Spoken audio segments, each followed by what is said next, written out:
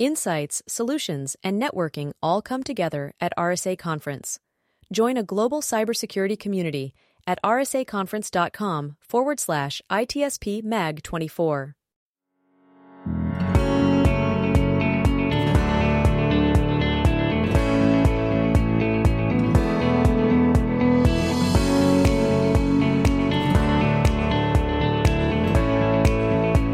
Welcome to the intersection of technology, cybersecurity, and society. Welcome to ITSP Magazine. Every company has a story to tell, from the small startup to the large enterprise, and everything in between. This is one of them. Knowledge is power, now more than ever.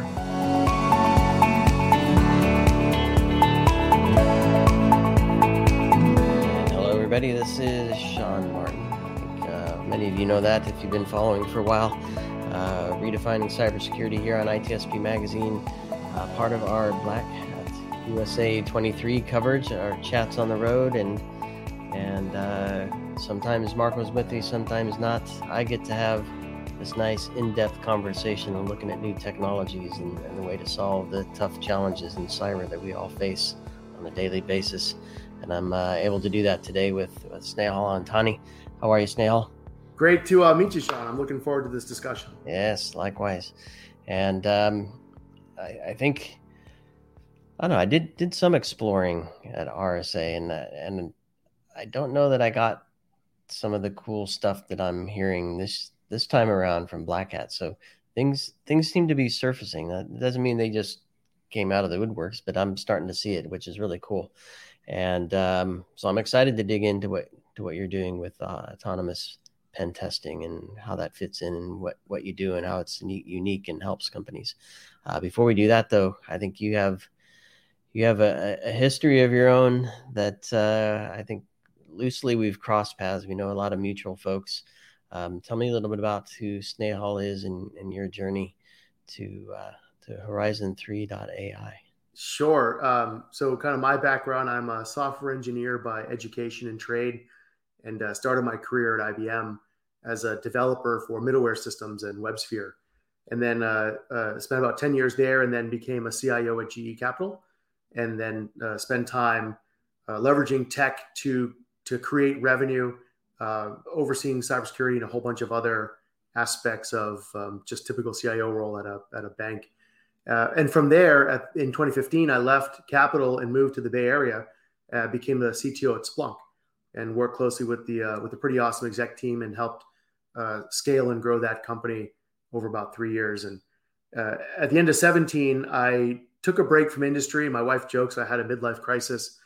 Took a break from industry and chose to serve within the special operations community. So I left Splunk as CTO and joined Joint Special Operations Command, or JSOC, as its first ever CTO. So came in as a highly qualified expert and worked alongside just some incredible people that I learned and grew as a leader, and more personally and professionally in that role than anything else I'd ever done. And you come from that community, so you can certainly relate, I'm sure. And in that time, I met my co-founder, Tony. He was my deputy CTO at JSOC.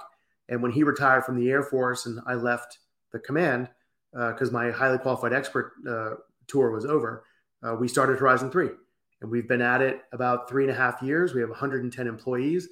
A third are former JSOC, SOCOM, NSA, CIA types. And 2/3 are nerds and skinny jeans that know how to build, ship, and sell software. So it's been a hell of a social experiment bringing together two completely different worlds and completely different backgrounds. But we can talk about the attribute or characteristics of people from the special operations community, but it's actually the perfect foundation to start a high growth, hyperscale company. Well, I do want to spend a moment here because I think those two things merging, super cool. But your background coming from a financial services industry where things are very, I'll say, rigid and buttoned up and battened down and whatever terms we want to use there. How does running a startup leverage some of that mindset and perhaps perhaps how you looked at things. You were a CIO, right? Had responsibility for security as well, it sounded like. So it's a lot of questions here. How the CIO role connected to cybersecurity at a big FinServe company, and then obviously your special ops and then figure out how to get a team to build stuff quickly as well, right? So there's a few aspects to that. So let me kind of go back, not to make this a career talk, but it's relevant and important. So when I started my career at IBM, I was a software engineer. I did my undergraduate degree in computer science, and my focus early in my career was building technical credibility. I wanted to become an expert in my areas of distributed systems, as demonstrated through patents and papers and all the stuff that helps to build out your technical credibility and expertise. Most importantly, it was building a reputation amongst IBM's customers of being an expert in a couple of different areas. And they are the ones to judge whether I'm an expert or not. It's not for me to declare, but they would pull me into some pretty hairy situations and they would expect me to figure out how to troubleshoot an outage or anything to that effect. When I think about my time at GE Capital, when I first walked into a meeting at GE Capital, people thought I was there to fix the projector. Now, they had no, for them, tech was a back office function. And my boss at the time, Snehal, and the CIO and kind of technology executive team, we were all kind of commissioned to figure out how to leverage tech to create a competitive advantage and earning a seat at the table. And so you learn a lot about less about the dolphin speak and kind of widgetry of a new shiny piece of technology, and more about how to apply it and how to describe it in a language of the business. Super important. And then my time at Splunk was all about articulating or empathizing with the pain of Splunk's customers, because I had been a CIO now, and then really rounding out the variety of use cases and kind of technology challenges or new ways to apply tech. And that was kind of culminating in my time at JSOC, where, you're talking about everything from drone swarms to self-driving boats to sharks with laser beams. And it is the epitome of leveraging tech to create an advantage. And that was really kind of the skill and the ability to tell stories about the role technology is going to play to a person that is pressed for time, doesn't have an engineering background, but has to make incredibly important decisions. So I think those were the skills that were important for anybody in any position, but especially as a startup founder, because as I'm working with the engineering team to make a product decision, I can look at that decision through the eyes of a buyer when I was a CIO at Capital, or as a developer of tech from my time at IBM, or as a user of emerging capabilities at JSOC and elsewhere. So the ability to having held those different roles, you can empathize from that role's perspective because you've been there. And it actually allowed us to have an incredibly awesome user experience, because a lot of people in the company are former practitioners. So we built a product we wanted to use or we wish we had. And then that empathy helps to cultivate radical champions, because we're very authentic at what we're doing, because we've spent most of our time as practitioners of the technology versus kind of ivory tower builders. Does that make sense? It absolutely does, and I'm glad we went there, and I'm grateful you shared those parts of the story. And I want to kind of pick out a little bit because you kind of just said we started Horizon 3 because we were all together and we experienced a problem. What was the problem that you were experiencing, and why did you? I'm sure it wasn't the only one that you experienced. So why this one? And what made you think that you could tackle this problem differently than others?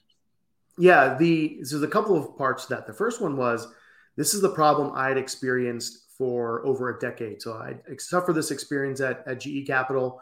I'd observed this experience prior to that, which is, we have no idea we're secure until the bad guys show up. And by then it's too late. How do I make sure I'm fixing vulnerabilities that matter, or that my security tools are actually tuned and working correctly, or that my team knows how to respond to a breach? I can't sit around and wait for the bad guys to show up to find out. I want to proactively verify my security posture. The only way to really do that was to pay for consultants to show up once a year, a couple of times a year to run a pen test.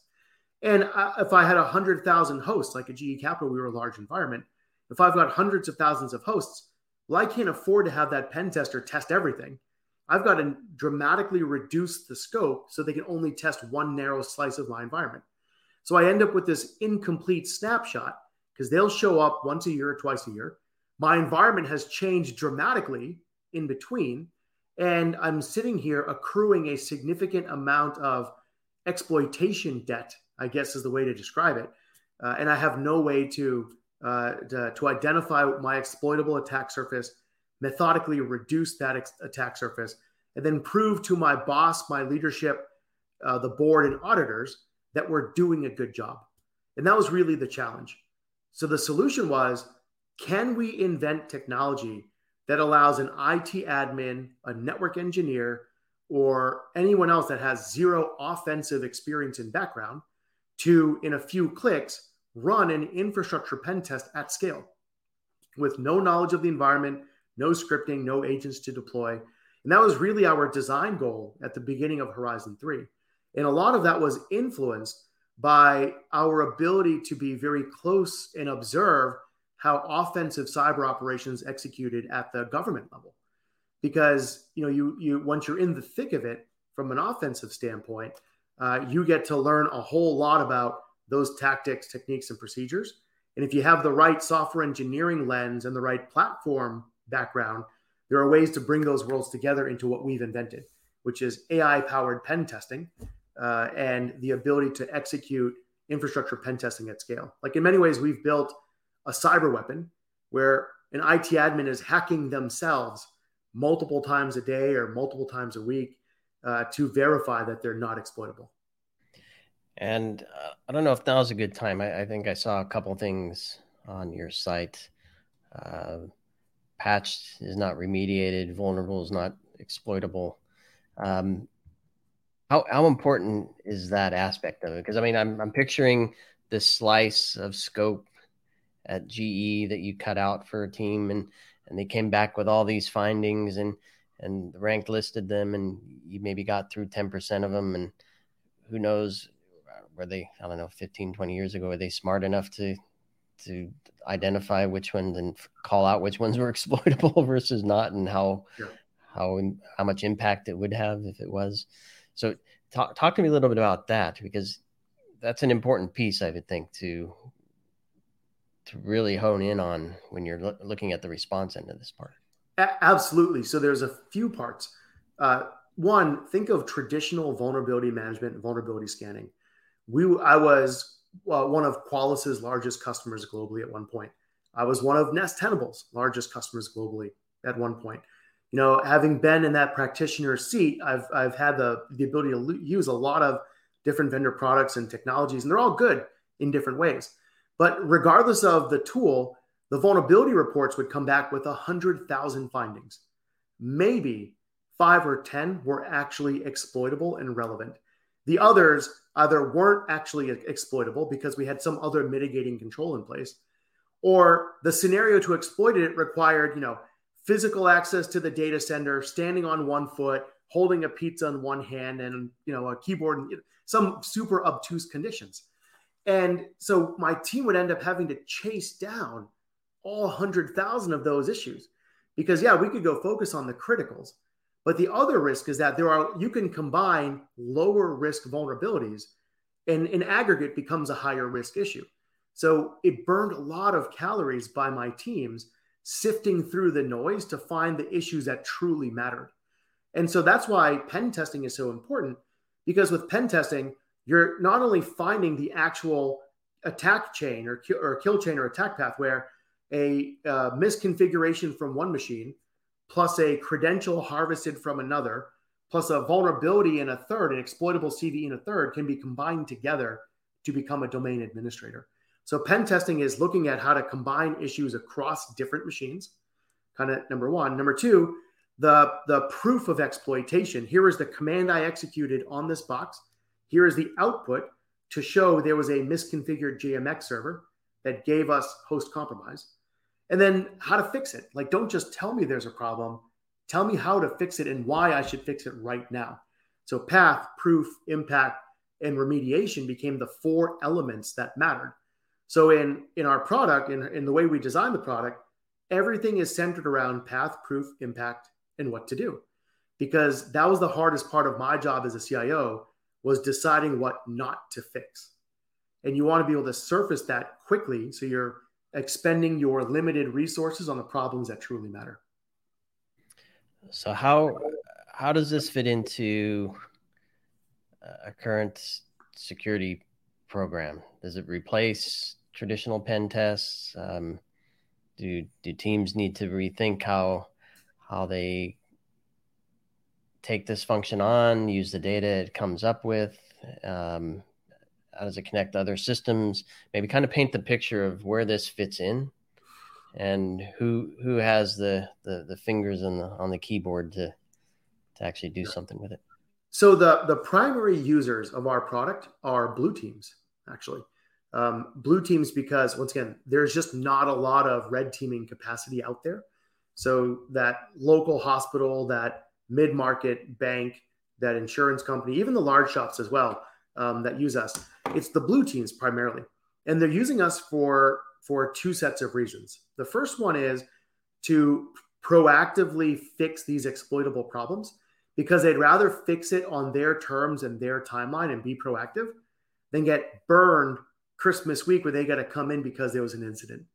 Every Christmas there's a major incident, major breach or new 0 day that comes out, and everyone's got to burn their vacations. So blue teams want to proactively verify their security posture. And I joke, they want to go home early on their time. The second aspect, though, is being able to wire very specific blue team workflows in. So if we were able to compromise a bunch of credentials because they had passwords we could easily crack or credentials that were reused across different systems, there's a bias for action there, which is how do we take those 15 or 20 credentials that were compromised and quickly drive and automatically drive an account reset for them. So what you want to do is not just find problems, but create this bias for action to fix them. Another one, if we get a host compromise or a domain compromise, that should trigger at least some sort of lightweight digital forensics and incident response process. Because if we could compromise a host, someone else may have already done it. You better check to make sure that wasn't the case. Or if you are a Splunk admin or a CrowdStrike admin, there are so many knobs and levers to tune those products. Are you logging the right data? Is OS credential dumping turned on correctly within CrowdStrike and so on? That you end up using us as a sparring partner to tune the security controls and improve your overall effectiveness.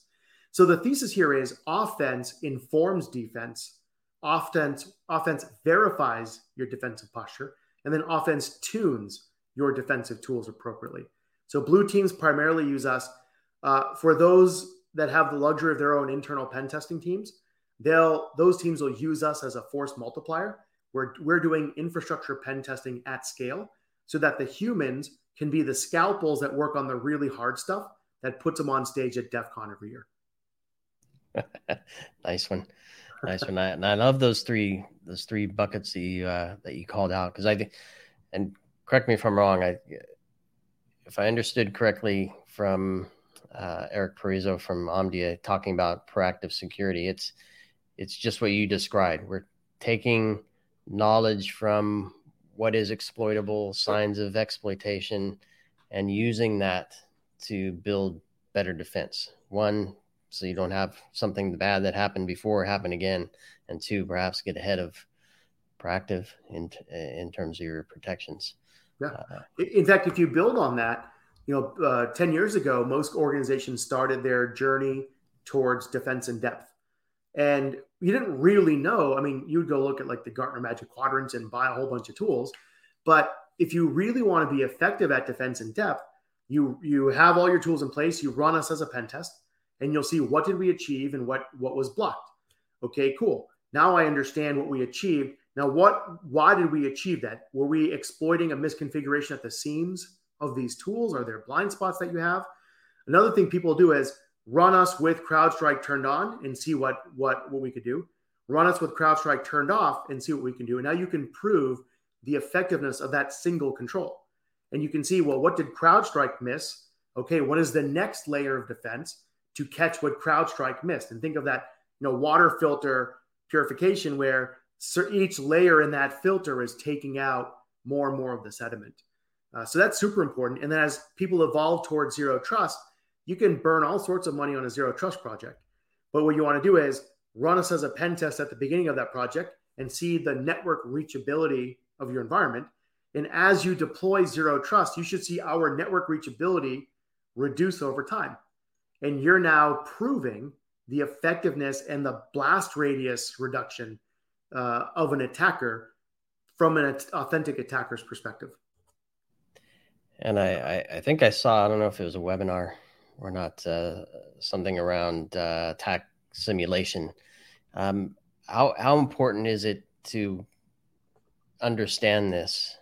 Obviously, you're helping to automate a lot of this activity, but I presume you also present information that allows, threat intelligence teams and red teams and blue teams understand the attack flow. Kind of, you described a little bit already, but what are your thoughts on simulation and emulation? Yeah, it's I actually I commented to the marketing team, that's a word that we should never be using. We don't simulate, we attack.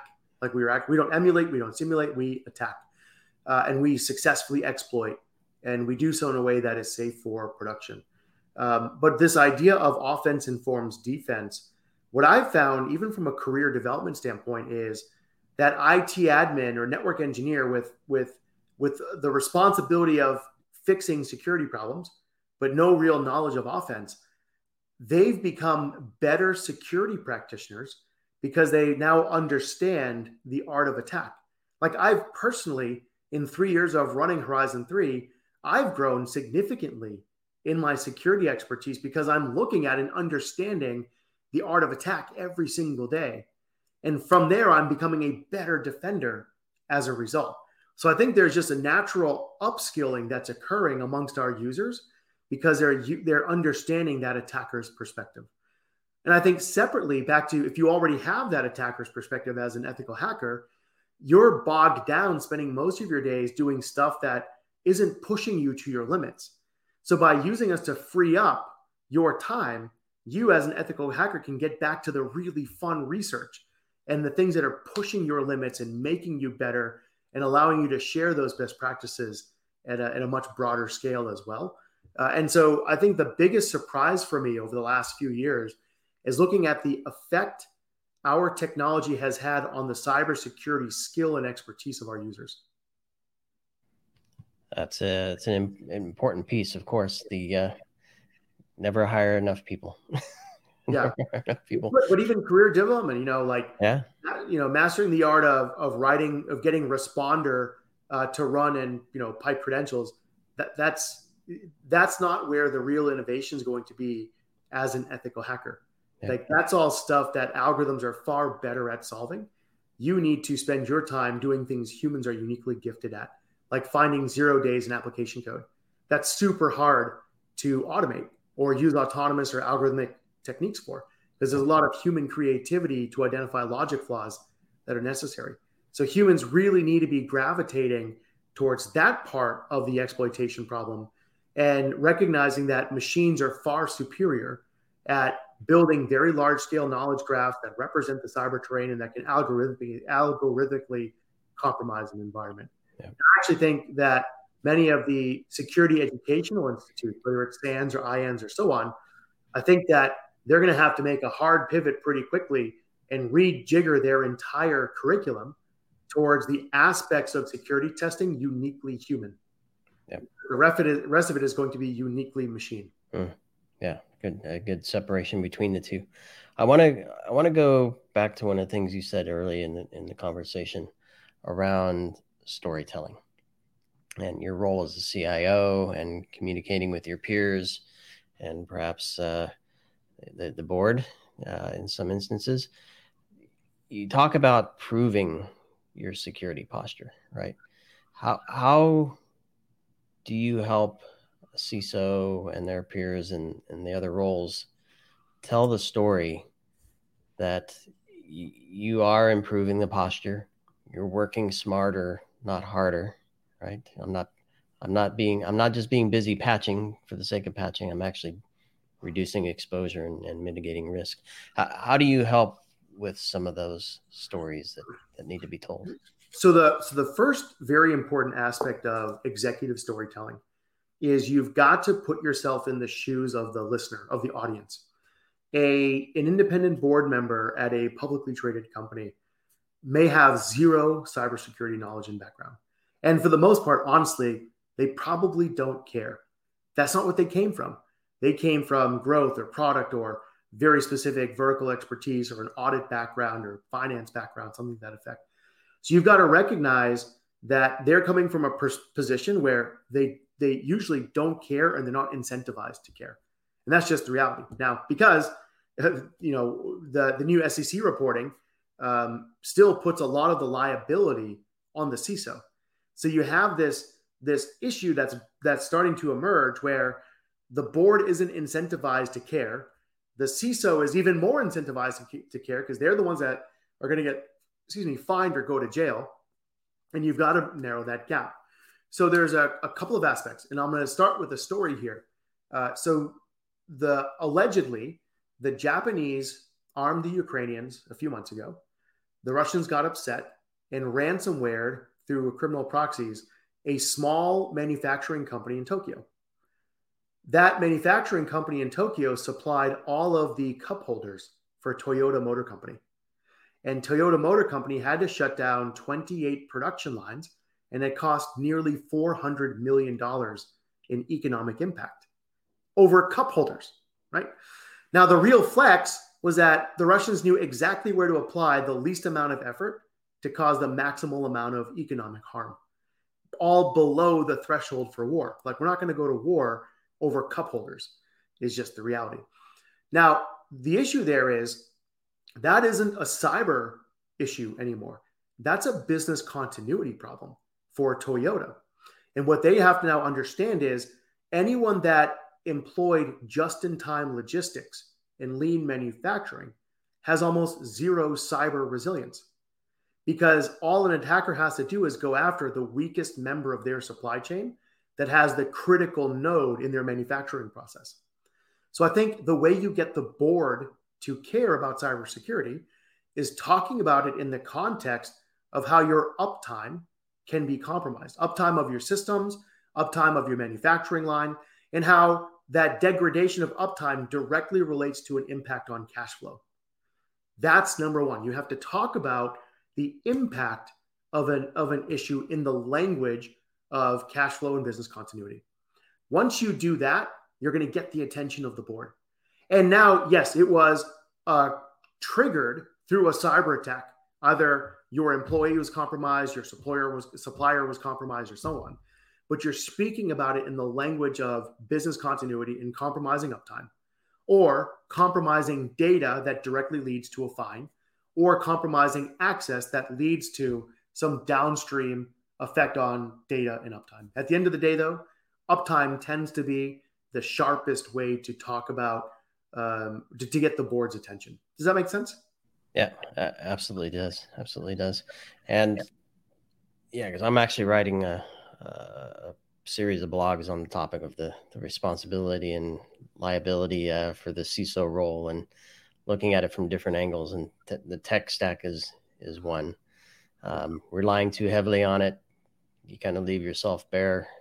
Perhaps there's a way to leverage it to give you some protection. Yeah.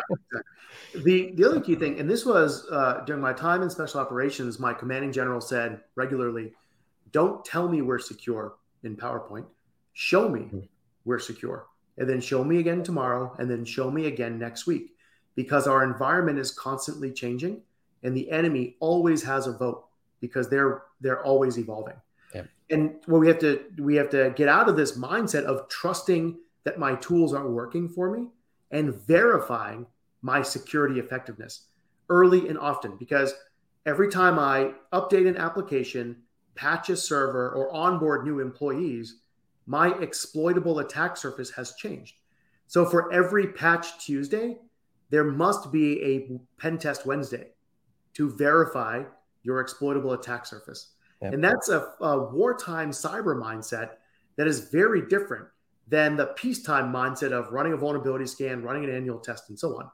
And what I think we need to do is see a change in language from being secure, which is a point-in-time state, to being defensible, rapidly adapting to the adversary's tactics in the moment to prevent your crown jewels from being compromised. Stop talking about being compliant, which is a checkbox mindset, towards being resilient, which is about business continuity. Yep. Once we start hearing organizations talk about being defensible and resilient, we know they're on the right path. Yep. And I think transparency comes with that, kind of to your point. Show me today, show me tomorrow, show the next day. I've had some conversations with CISOs that said they actually want to not do PowerPoint. They actually want to show a dashboard, and be able to dig in real time. And of course, you want to be prepared and show you have resiliency in that case. But an interesting concept. So, great conversation, Snehal, and I'm excited to meet you and learn all about Horizon 3. You and the team are going to be in Las Vegas for Black Hat. Yeah, we'll be in Black Hat next week. We've got a booth. I think it's 3144.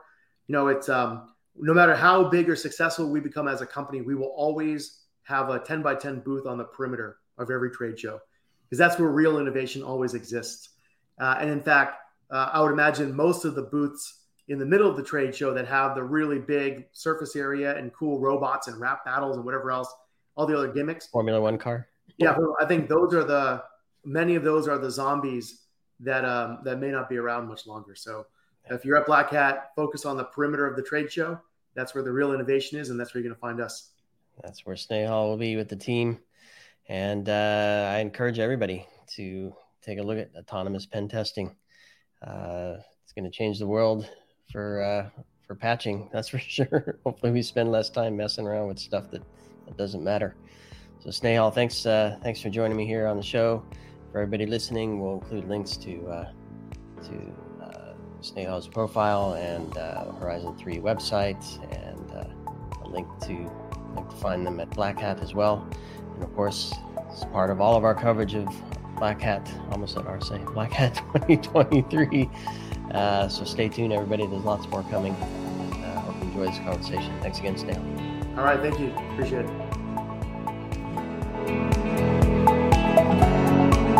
We hope you enjoyed this conversation. If you learned something new and the story made you think, then share itspmagazine.com with your friends, family, and colleagues. We hope you will come back for more stories and follow us on our journey. You can always find us at the intersection of technology, cybersecurity, and society.